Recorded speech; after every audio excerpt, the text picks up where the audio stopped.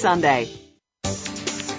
The following program is being brought to you on the Voice America Business Channel. For more information about our network and to check our additional show hosts and topics of interest, please visit voiceamericabusiness.com. The Voice America Talk Radio Network is the worldwide leader in live Internet talk radio. Visit voiceamerica.com. The views and ideas expressed on the following program are strictly those of the host or guests and do not necessarily reflect the views and ideas held by the Voice America Talk Radio Network, its staff, and management.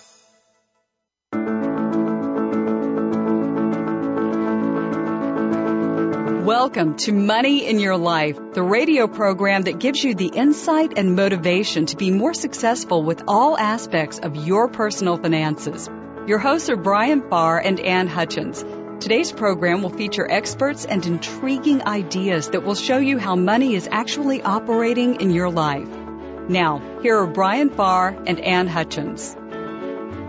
Good morning and welcome. You have Money in Your Life, a weekly show about the influence of money in your life. I'm Ann Hutchins. And I'm Brian Farr. You know, Brian, for a lot of years, I haven't made New Year's resolutions per se, mostly because my goals are around being something different, not doing something different. I'm not sure why, but this year I've been really struck by the number of messages about your New Year's resolutions that I've seen. Does it seem to you as if there are more than ever before? Yeah, there are certainly a lot of well-intentioned resolutions this time of year. Unfortunately, most of them will not see much follow-through. Sustaining change is difficult, regardless of what time of year we make the resolution. Well, today our guest is Kevin Salwen. He and his family followed through on an enormous change that is still impacting their lives and the lives of many others. Kevin and his daughter Hannah wrote The Power of Half, which is an account of a decision that involved and transformed their entire family. So welcome, Kevin Salwen, to Money in Your Life. Thanks, Ann. Hello, Brian. Good morning. Good morning. Kevin, for those who haven't read your fabulous book, The Power of Half, can you just briefly talk about the story, what got you started on this journey? Sure. Yeah, we jokingly like to refer to it as our moment of insanity. And, I would say that we were a fairly typical family of four. We had a 14-year-old girl and a 12-year-old boy, and Joan and I were the typical consuming yuppies. We did the things that our peer group did, which was to, buy things when we liked them and, take nice vacations and that kind of thing. And we were, I would say, somewhat charitable and somewhat engaged with our community. But mostly, I think if you had looked at our family, you would have said that the Salwen family's main relationship is with their stuff and with their money. And I probably couldn't have argued with that. But it was interesting because when our daughter was 14, one day I was driving her home from a sleepover. This was back in 2006, and as I'm driving her home from the sleepover, 2007.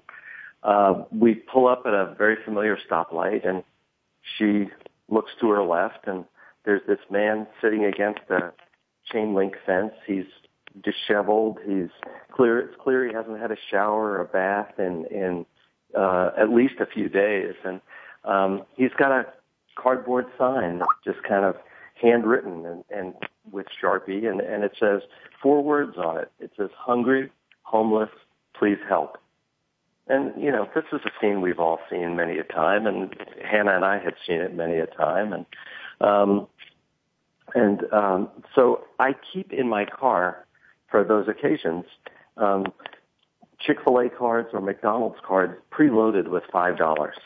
And so when I see a scene like this, I can hand the person a $5 food card and they can get a meal. So I'm looking in my cup holder for the cards, and I can't find one. And then I look over in my glove compartment, and all I see in there is napkins and straws and a bunch of old ketchup packets and, that kind of thing. And now I'm going through that kind of really awkward moment in which I'm thinking, do I pull $1 or $2 out of my wallet, or what do I do? And I don't want to make eye contact. I mean, that feeling, right? Yeah. And over in the passenger seat, Hannah is having a completely different experience, because right then, pulling up alongside her is a beautiful black Mercedes-Benz. And now it's like she's one of those bobblehead dolls you get at the baseball game. She's looking back and forth between the have and have not in our community, just a mile from our house, the beautiful black Mercedes and the homeless man. And she turns to me and says, Dad, if that guy didn't have such a nice car, that man over there could have a meal. And I said, well, yeah, Hannah, that's right. But if we didn't have such a nice car, he could have a meal. And then, but by the way, what happens tomorrow and the day after and the day after that? Right then the light changes and we go home, and it's very clear that my 14-year-old is just not done with this subject. And we sit down at the table, and we've ordered carry-in Chinese food, right? And Hannah's kind of a starchitarian, so she's got this big plate of fried rice in front of her. And she takes a bite, but she can't wait, and so she starts talking. There's rice flying everywhere.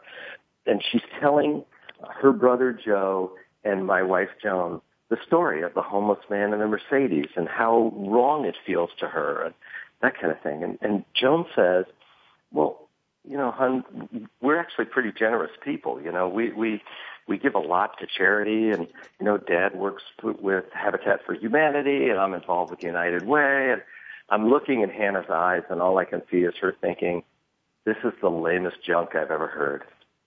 and at that moment, Joan takes one more shot, and she says, well, what do you want to do? What are you willing to give up to make that, to make the world better? You want to give up this house? You want to give up your room? And Hannah's face brightens, and I think, oh, Lord, we're in deep trouble. Yeah. Yeah.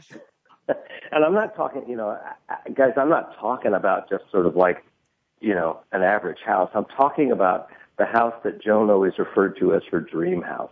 Yeah. Just a really beautiful home where we would throw nice parties and, we would have lots of friends over. Anyway, long story short, we decide at that moment that we would sell our big, beautiful house, move into one half the size, and use half the money to try to make the world better. Now, did all four of you decide this, or did you and Joan just follow on and say, well, Hannah, we could sell the house and move into one that's half the size? And I mean, did you give the framework of the plan to the kids, or was this something that evolved over time? It's something that evolved over time. It was really, it was Hannah's idea to do something big. She said, I really want to make a difference in the world, even if it's a small difference. But really what she was saying was, what we're doing up to now isn't enough. Mm-hmm. Joan, my wife, it really wanted to challenge her and really wanted to see, hey, wait a second, I have an opportunity to figure out what our family really stands for. Yeah. I was a slower convert to the process. I came along maybe a couple of days later. And Joe, our then 12-year-old son, was a very slow convert to the process. He actually, in a very typical narcissistic fashion, he first tried to parlay it into something better for himself, Okay, so if we move to a new house, I really want, a room downstairs with all kinds of foam and, that kind of thing. He eventually came around and was actually an awesome participant in the project, but we referred to him as our own personal peer review panel. Well, that's perfect. Yeah. It actually worked out really well. Yeah. Everybody, he slowed us to the point where we actually made better decisions. Well, I'm also curious about, Brian and I, especially in our coaching, we talk with clients, and we've talked in this show about the money conversation, having conversation around money and values. And I'm curious to know what kinds of conversations, your kids knew that you did charitable works, but what kind of conversations did you have before all this about money and values and why you were doing those charitable works? Well, we had conversations that I would say were pretty much at the 35,000 foot level. The kind of broad brush, hey, we do work in the community because we are part of this community, and it is and we've been blessed with lots of kind of, opportunity and great educations and good enough parenting and the chance to really make something of ourselves. And we've made a pretty good amount of money, and we have the opportunity to give back. And in fact, it's not just an opportunity, it's a responsibility. But that's kind of all the real conversation we had. We were not one of those families that sat down with our children at the holiday time and said, here's how much money we have to allocate and that kind of thing. And let our children participate in that, other than to say, are there organizations that are really important to you that we should be supporting this year? Mm-hmm. I think part of it is we never really wanted to share very much of the detail with our kids about our level of money, in part because we didn't want that to be out in the community. And we figured once we told our kids, they'd tell other people, and it becomes this mm-hmm. competitive, well, my father gave, $15,000 to this, that kind of thing. Yeah. That's a really common one in terms of opening up the conversation between parents and children, in getting some boundaries around it, getting some container around it. I am curious to ask, so the conversation you're having with your kids is, like you say, at the 35,000 foot level. What I remember from the book is that Hannah was involved in some activities, some homeless project activities, and I know that you're on the board of Habitat there in Atlanta. So I'm guessing I'm thinking that you're under describing the level of involvement of your family. Yeah, well, there's a little bit of a split here between the financial conversations and the conversations about giving. Yeah. Okay. And the activities of doing. We were, I would say, on the higher end of the scale, not at the highest end, but at the higher end of the scale in terms of our participatory service. Yeah. And so we did a lot of work at the food bank when the kids were young, because that was an easy place for them to get engaged. Hannah was very involved with a restaurant for homeless men and women called Cafe 458, where she helped prepare meals and serve meals. From the very beginning, we would bring our kids to Habitat builds. They couldn't work, obviously, for insurance reasons, but they could help serve lunch. And they would always see me working, and we'd bring balls, and so Joseph would play with the neighborhood kids, or Hannah would play with the neighborhood kids. And then it gave us an opportunity later on that day to talk about those kids, and was there any difference between those kids and Joe, or that kind of thing. And so it was all part of community building and service, but not really conversations about the financial portion of it. Got it. Yeah. It's really interesting, isn't it, that this conversation generally is what I find, the conversation doesn't tie the two together. And I'm not talking about telling kids how much you give, but that service is just as important in the giving as the dollars. Well, I think there's a lot of folks who will say the only thing you can really teach kids at the beginning is empathy anyway.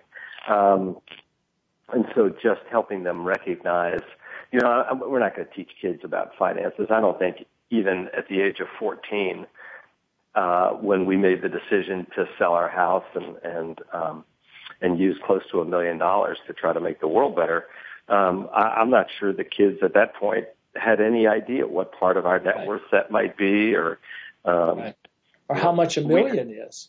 Yes, exactly. Or what it took to earn that million. Right. Joan and I are the kids of 4 school teachers. We weren't born with, as Ann Richards would say, a silver foot in our mouths. We were raised, solidly middle class, and remember when America had a middle class? That was us.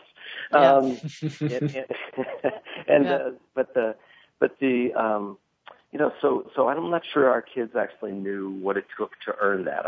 And whether, Joan's career at Accenture or my career at the Wall Street Journal and then as an entrepreneur, how that all played into that. Still not sure actually that they do. I'm not sure we've done an A++ job of really teaching our kids about the earning part of the financial world. So. Well, it's not an easy conversation because until you experience it and get out there, this is the challenge, right? Until you experience it, you don't really know. I want to go back, though, to just ask, what was the money conversation in your home before your decision? Did you have money conversations with your kids? Our money conversations were probably what a lot of your listeners would recognize, the share, save, spend model of allowance. And then conversations about not everything you own is disposable. So you're not getting another one just because you lost that one. I mean, but not really we never got into this is how you create a budget or, those kinds of conversations. In fact, my kids are now 21 and 19, and over the Christmas break, we had our very first really in-depth financial planning 101 experiences together, in which I sat down and taught them the realities of budgeting and sat down and taught them the realities of investing and stuff like that. That's probably too late. In fact, I'm sure it's too late. Well, I would say it's not too late. We're coming up on a break. I want to pick this up on the other side of the break, though, because it's a great conversation to come from here. But we'll be back in just a minute with our guest, Kevin Salwen. And if you'd like to join our conversation, please call us at 866-472-5790 or email moneyinyourliferadio@gmail.com. We'd love to hear from you. I'm Ann Hutchins with my co-host Brian Farr, and you have Money in Your Life.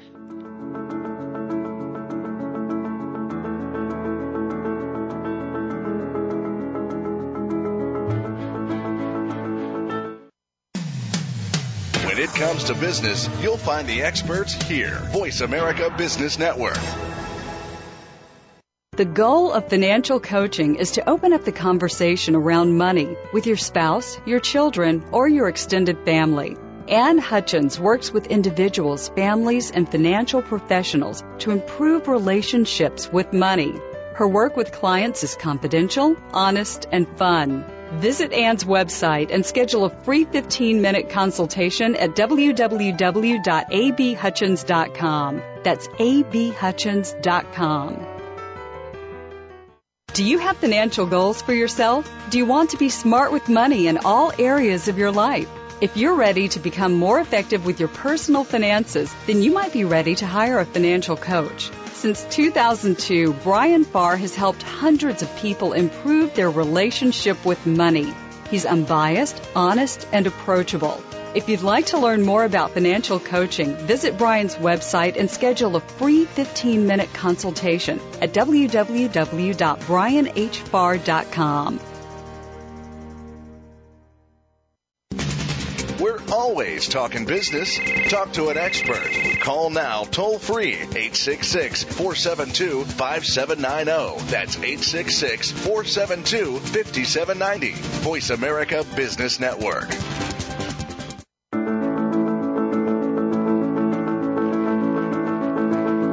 You're listening to Money in Your Life with Brian Farr and Ann Hutchins. To reach our program today, please call 1-866-472-5790. That's 1-866-472-5790. You may also send an email to moneyinyourliferadio@gmail.com. Now, back to the program.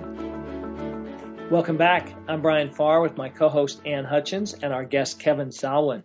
Today we're talking about the experiences of Kevin's family and the book they wrote, The Power of Half. Before the break, Kevin, you had mentioned a group called Share, Save, Spend, and that you had, with your family, you were using that. Could you tell us a little bit about Share, Save, Spend?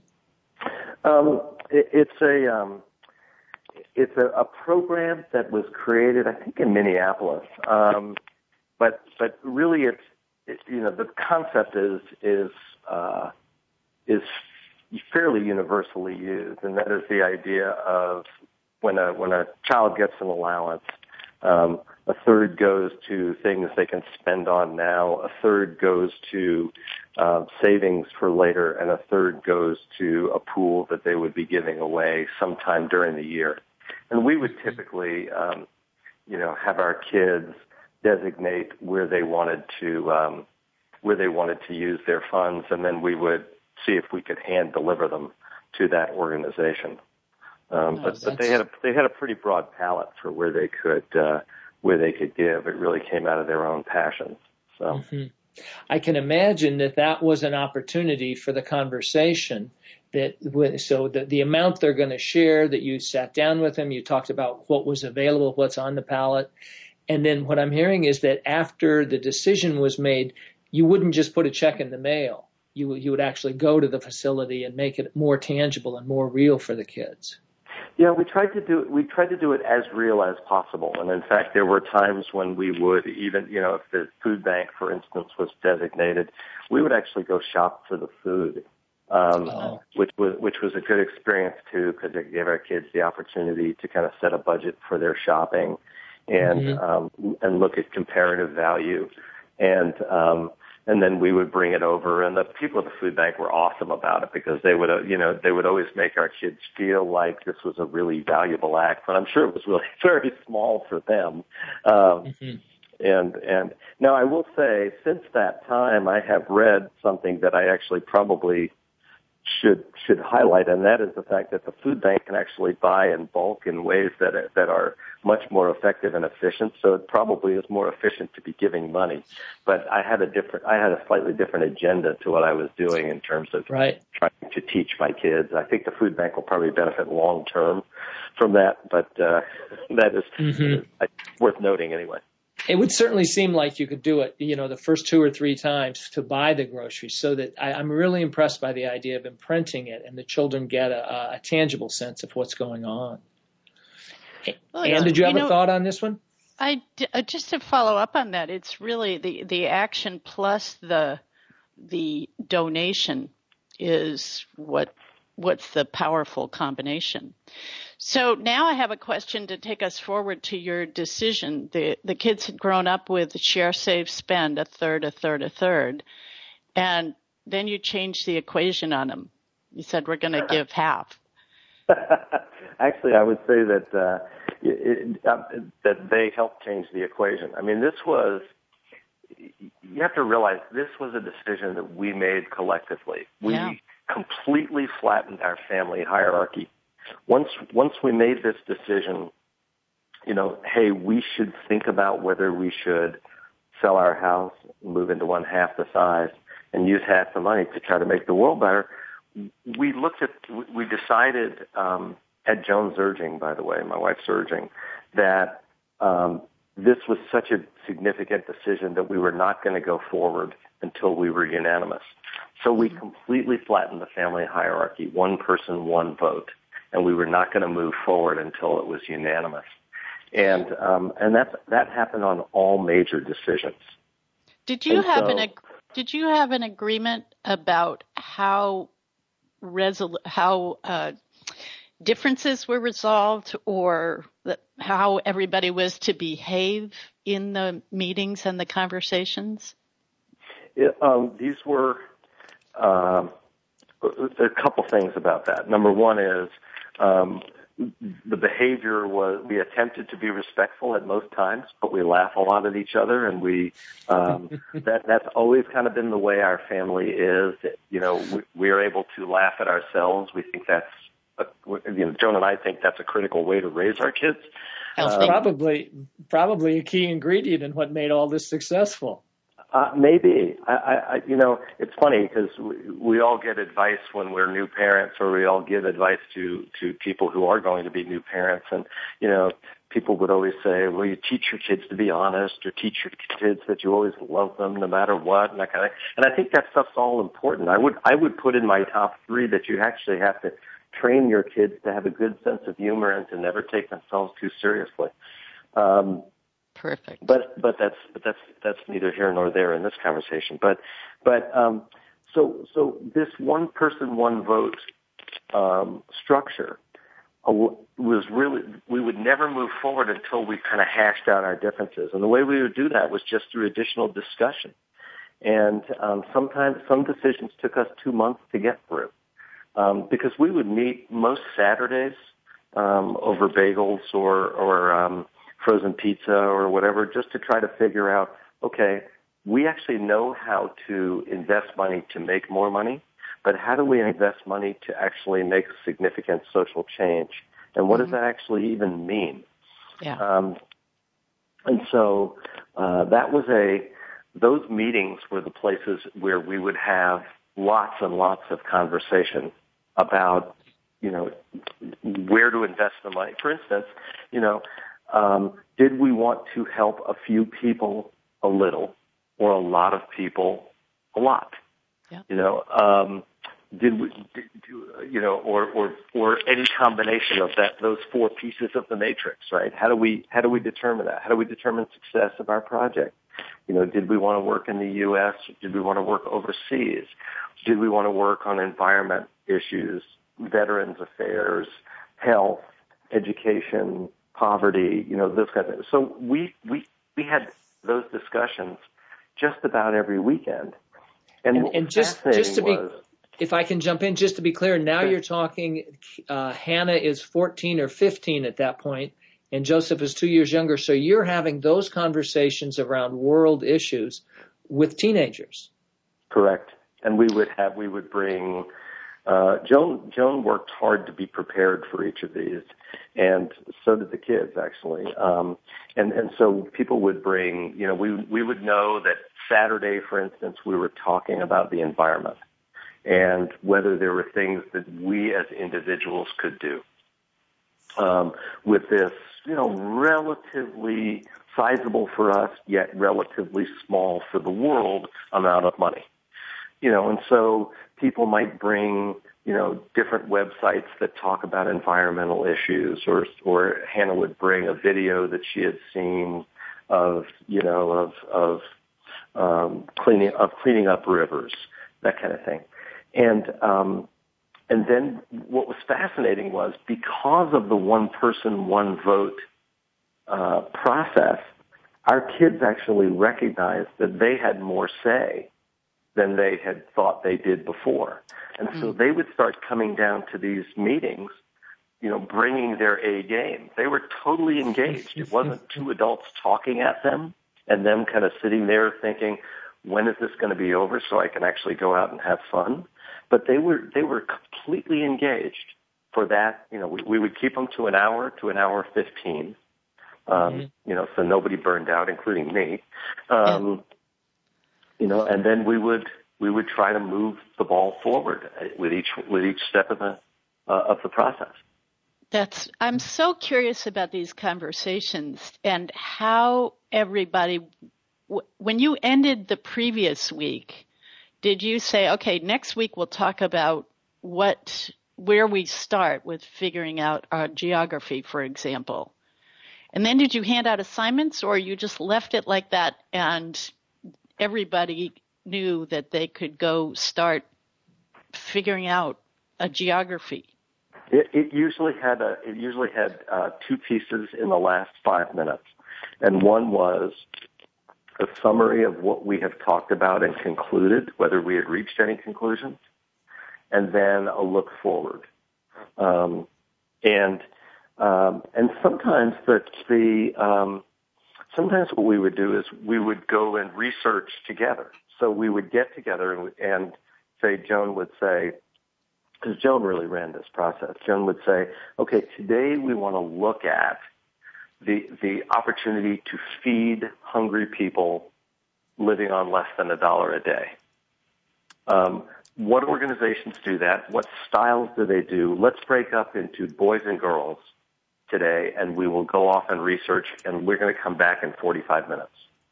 And so then Joe and I would go off and do some research, and Joan and Hannah would go off and do some research on different things, and then we would come back and we would exchange notes and talk about the issue and that kind of thing. And usually we wouldn't get very far into the issue in the next 15 to 20 or 30 minutes.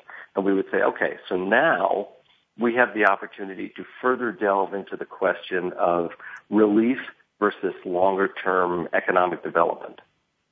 Let's start looking at those things for next week. So I'm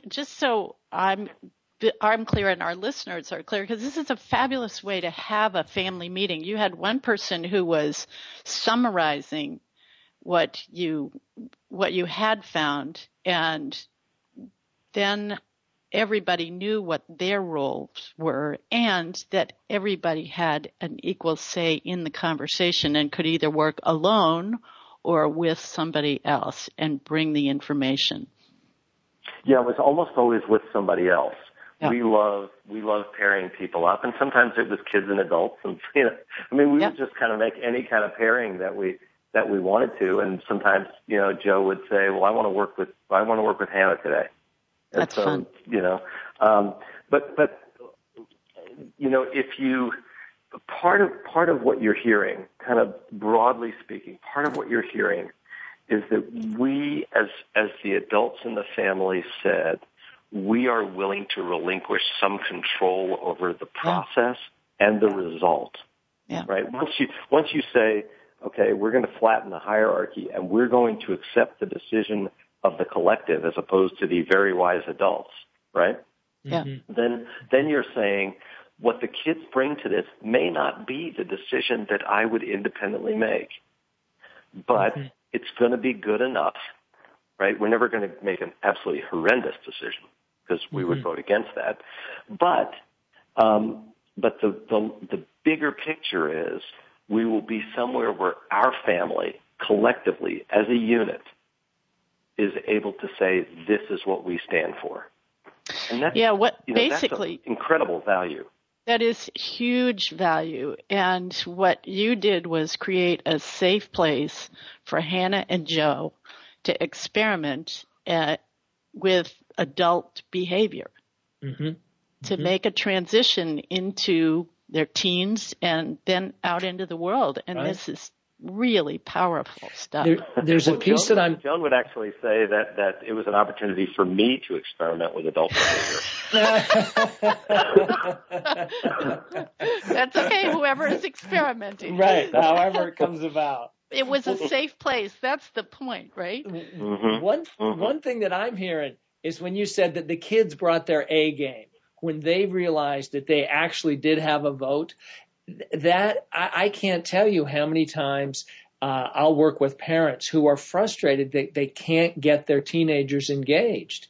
And I wonder if so much of it just comes down to parents talking down to the children, and where you flatten the hierarchy, as you say, and the children could actually speak up. And so then they had a reason to pay attention. They had a reason to stay engaged.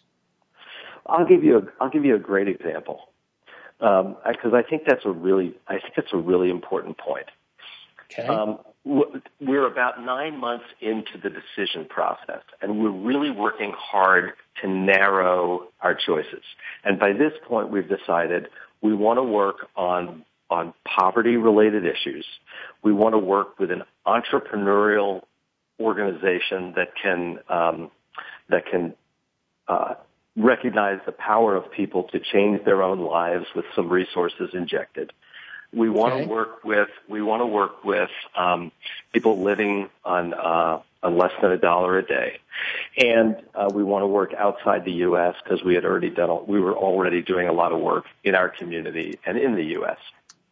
And I said at that point at a meeting, hey, well then it's obvious we should be working in India, because if you want to know where the people, if 40% of the people living on less than $1 a day live in one country, that's the country we ought to be working in.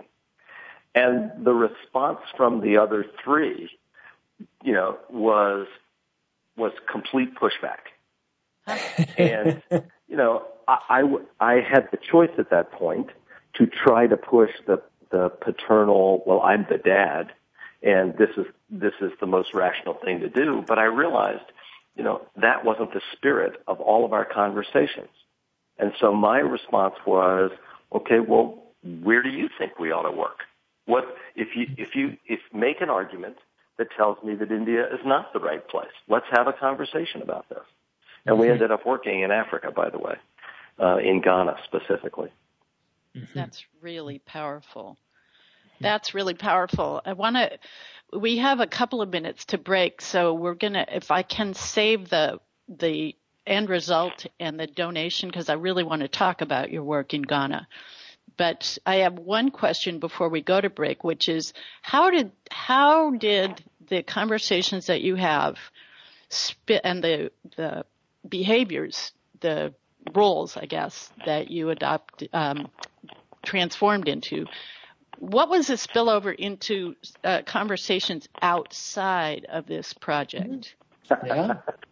That's such a good question. Because when Joan first brought the idea of flattening the hierarchy, it made me nervous.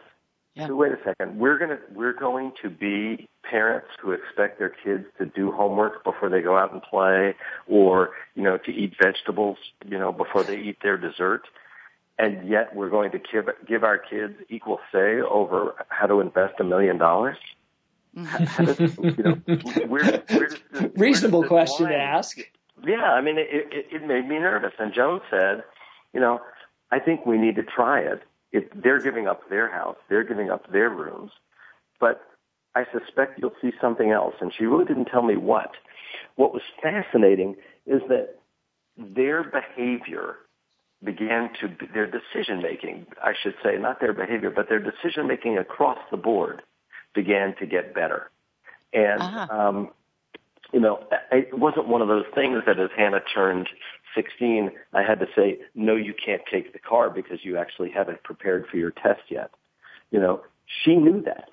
And I have to think that this process really helped in terms of helping them mature in lots of ways. Wow. That's really great.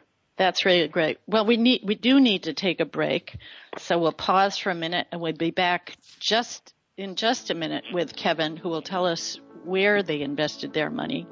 If you'd like to join our conversation, please call 866-472-5790 or email us at moneyinyourliferadio@gmail.com. We'd love to hear from you. I'm Ann Hutchins with my co-host Brian Farr, and you have Money in Your Life.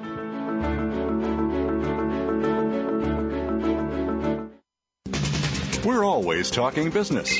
Talk to an expert. Call now, toll free, 866-472-5790. That's 866-472-5790. Voice America Business Network. Do you have financial goals for yourself? Do you want to be smart with money in all areas of your life? If you're ready to become more effective with your personal finances, then you might be ready to hire a financial coach. Since 2002, Brian Farr has helped hundreds of people improve their relationship with money. He's unbiased, honest, and approachable. If you'd like to learn more about financial coaching, visit Brian's website and schedule a free 15-minute consultation at www.brianhfarr.com.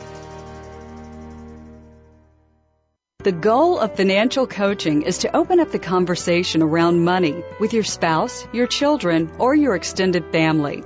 Ann Hutchins works with individuals, families, and financial professionals to improve relationships with money. Her work with clients is confidential, honest, and fun. Visit Ann's website and schedule a free 15-minute consultation at www.abhutchins.com. That's abhutchins.com. The business community's first choice in Internet Talk Radio. Voice America Business Network.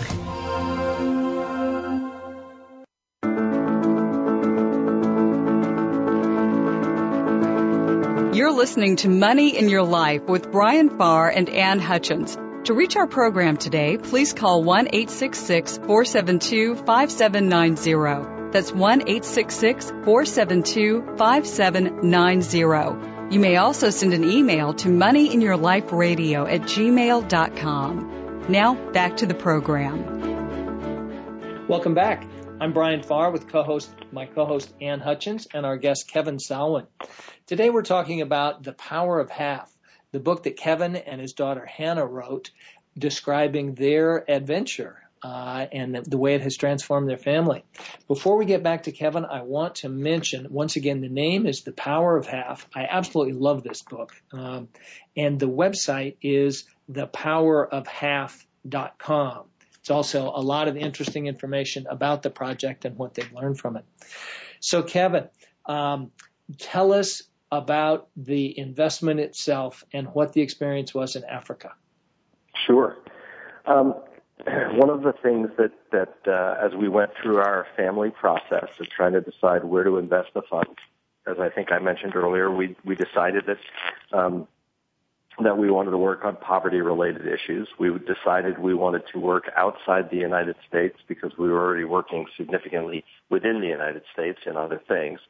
And so, and we decided that we did not want to create our own organization. We thought that there were plenty of really good organizations already out there doing work. We just had to hitch our wagon to the right train. And so we interviewed a number of organizations and talked about how we could invest our money. And we decided to work with an organization called the Hunger Project. And the Hunger Project's focus is on helping men and women in rural communities who are living in poverty build a better future for themselves and completely change their trajectories. And so we have been working with them. It was funny. We had this moment in which we told the Hunger Project, we'd like to work with you guys. We will invest the money with you. Where can you use it most? We would prefer to be in Africa, but where could you use it most? And John Coonrod, who's the vice president over there we've worked most closely with, said, well, how about Ghana? We're doing this great expansion in Ghana. And we said, that sounds great. And then we ran over to the map that we have on our wall and said, Ghana, where is that? Yeah. And it's partly because, when you're looking for people on this planet living on less than $1 a day, it's not hard to find them. And so we didn't really care where we went. Turns out Ghana is an absolutely lovely place with beautiful people. It's I joke that you go to Nigeria and make a left. Right.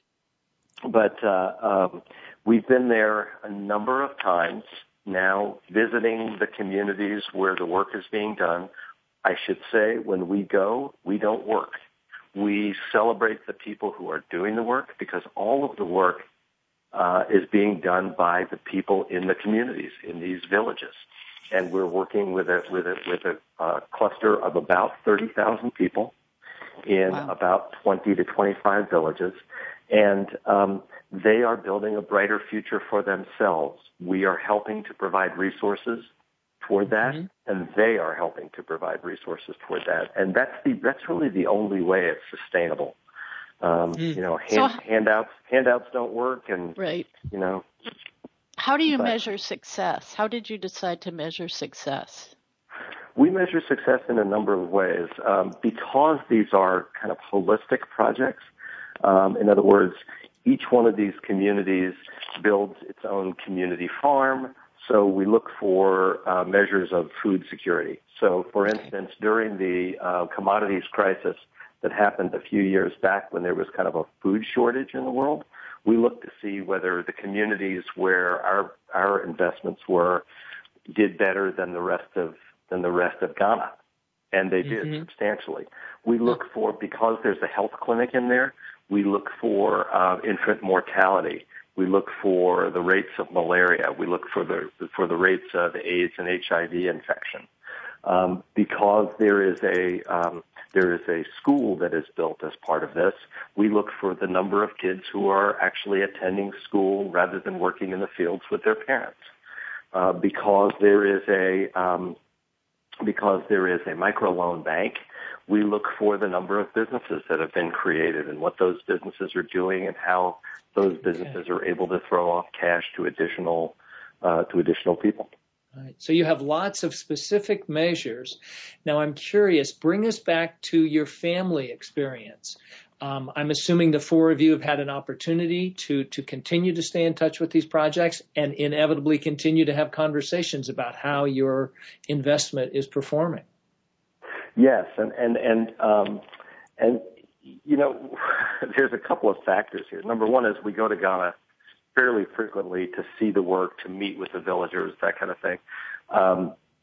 So we're there hands-on. We're also getting reports roughly every 6 months from the Hunger Project about the metrics that they're using.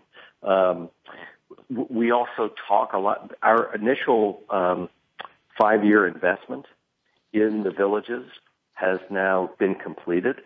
You know, we took the original half of the house, which was $800,000 that we committed, and then we have added to that. So now we're up a little bit over $1 million, and now the Hunger Project has come back to us and said, hey, there's some sustainability things that we want to build into these villages. Would you be willing to commit more? So we've sat down again with our kids to have conversations about where we could get that money and where that would come from. Whenever Hannah and I do talks, and we've done a number of them, and any royalties from the book, we take half of all that money and contribute it back into this project. Wow. So so that's continued to fund a lot of the work that we're doing. So we've been very fortunate from that perspective. But I do want to say that you know, we decided to write The Power of Half because we recognized that there was a transformation in the relationships in our family, and The Power of Half really it's much more. It's not really a giving book so much as it's a relationships book. You know, I started this when we started this program. We talked about the fact that you could say the Salwens define themselves by their stuff and their money. And what has happened over the last 5-6 years is that we have essentially redefined our family to be about what we give and how we participate in our community. And boy, that's a much more satisfying way to be. Yeah. Kevin, we have a email here from Sandra, and she said, I'm wondering, after the family worked with the Hunger Project in Ghana, where are they all now? Are the kids in college? What are their aspirations after these experiences? Wow, wonderful question. Thank you. Hannah is a junior at NYU. She's majoring in social enterprise, which is, as you know, those businesses that have a social mission as well as looking to make a profit. And so she has a dream of working for Warby Parker. But I suspect Hannah will be an entrepreneur who, you know, Hannah's always kind of gone to her own drummer. So I suspect down the road she'll be an entrepreneur of something that's good for the world. Joseph is a freshman at Northwestern, where he is majoring in film. And so, I'm sure he's not going to make Transformers 19, but will make something of value. I'm sure hoping that. That's great. I think one thing that I really want to make sure we talk about today is that, you know, we looked at our family and said, what do we have more than enough of? And in our case, it was our house. But we don't expect anybody else to sell their house. You know, we know that was a really significant, large, and possibly insane gesture. But it's what we had more than enough of. And we now live in a house that's half the size, and our family's happier. We live tighter. We live more interconnected. But for another family, there may be ways to do something completely different. So, for instance, if you watch 4 hours of TV a week, and most of us watch much more than that, but let's say you watch 4 hours of TV a week, and you cut that down to 2, and you get together with the most important people in your life, whether that's your family or the people on your street or the people in your faith-based organization, and you say, hey, let's all do this. Now we have this amazing resource. We have this group of people that now has 2 hours free each week to do something out there in the community, whether it's to go sing in a nursing home or whether it's to clean up a neighborhood park or whether it's to go visit the dogs at the Humane Society. And the total cost of this, by the way, is zero, absolutely zero. So I offer that example only to say this is not a game for the wealthy. This is a game for everybody. Right. That's a really, really good point. That's a really good point. Kevin, I have one closing question for you, which is, would you do anything differently? Would we do anything differently? Somehow we would transport Joan's kitchen, which she misses desperately, into the new house. But there are sacrifices in this. I think we would always do things differently. I think, I think early on, for instance, I think we were really cumbersome at how we spoke about this. We were overly challenging to people, and probably, we definitely lost some friends over this. And it kind of, at our project, created a moat between us and some of our friends. And I think if we did it differently, we would have absolutely shut up until we really understood how challenging what we were doing could be. Yeah. Absolutely. But now we have the opportunity, we're in this cool place where we can say to people, look, think about what we did. All we did was, very simply, we traded stuff for more closeness and connectedness with the most important people in our world, our kids and our family, right? Mm-hmm. That's like the biggest no-brainer on earth, right? You can, if I could offer you the opportunity to wave a magic wand and say, I'll have a little bit less stuff, yet I'll have in much more connectedness, communication, and engagement with the most important people in my world. Who wouldn't take that deal? Absolutely. Yeah. And we had a guest on at the end of last year. The program's called Happiness and Money. It's Robert B. Swatiner. And the research completely supports what your family discovered, that the happiness that comes from these kinds of actions is much greater and much more enduring than the happiness that comes from the arrival of stuff and the ownership of stuff. That one has been explored, and your family is such a perfect example of it. Yeah. Well, I will say, maybe this is the real answer to Ann's earlier question. What would we do differently? We would have done it sooner. Okay. That's really great. Thank you, Kevin. Thank you, Kevin. We are out of time for today. Thank you so much for being on the program with us, sharing the story of your family. Once again, the book is called The Power of Half, and that's also the name of the website. You can just go to The Power of Half and learn more about this amazing family. I'm so impressed by them all. So thanks. I had a great time being here. Appreciate your time. Excellent. Okay, so next week, our guest is Brian O'Connor. Brian is the finance editor of the Detroit News. We will have a lively conversation with him about the $1,000 challenge he and his wife undertook to cut 10 budget items by $100 apiece to save $1,000 a month. We're going to go beyond dollars and cents of their situation and identify the values, priorities, and communication agreements that might also help you shift your relationship with money. Until next Friday, I'm Brian Farr. And I'm Ann Hutchins. And let's keep the conversation going because you have money in your life.